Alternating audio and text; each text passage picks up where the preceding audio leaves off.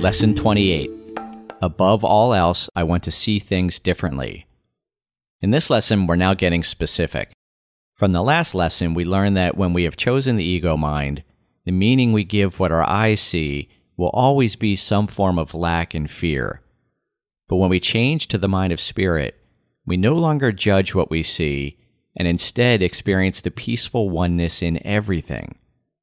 This lesson uses the example of a table and teaches us that when we say, above all else I want to see this table differently, that we are making a commitment to withdraw our preconceived ideas about the table and open our mind to what it is and what it is for. In the Course words, we are letting its purpose, that is, the purpose of the table, we're letting its purpose be revealed to us instead of placing our own judgment upon it. And that's what true seeing is all about, stepping out of the mind of judgment and letting the infinite oneness of everything reveal itself to us.